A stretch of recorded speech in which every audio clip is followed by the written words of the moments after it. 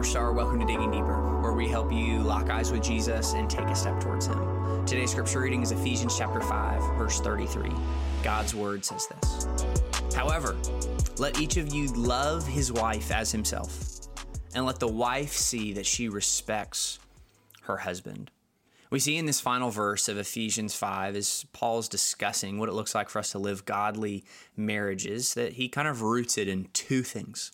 He roots godly marriages in love and respect.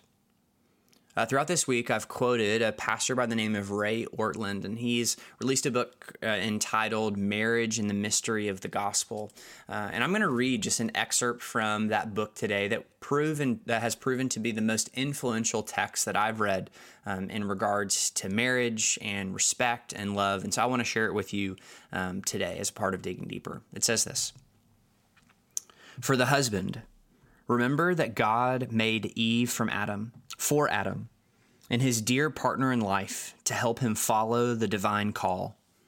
But now in our broken world of today, deep in the heart of every wife, is the self-doubt that wonders, do I please him? Am I the one he dreamed of and longed for? Will he love me to the end? Am I safe with this man that I married? Will he cast me off? Even if we go the distance, will he get tired of me?" A wise husband will understand that uncertainty. That question is way down deep in his wife's heart. And he will spend his life speaking into it, gently and tenderly communicating to her in many ways. "Darling, you are the one I want.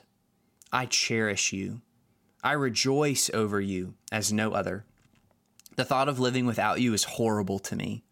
I love the thought of growing old together with you, hand in hand all the way. I will hold you close to my heart until my dying day." A wise husband prizes and praises his wife above all others. That is why the word love is in verse 33. Love breathes life into a woman. For the wife, remember that God made Adam first and put him in the garden with a job to do, a mission to fulfill, a mountain to climb.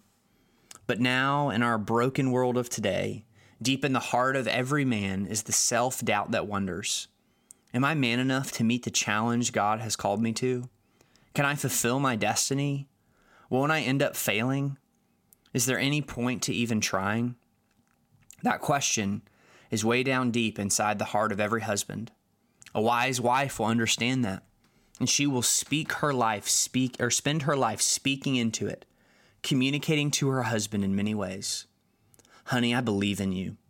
I know you can follow God's call, by God's grace, for God's glory. The Lord is with you, and so am I.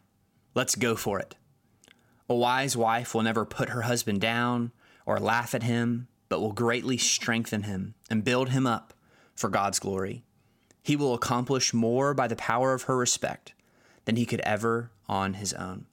That is why the word respect appears in verse 33. Respect breathes life into a man.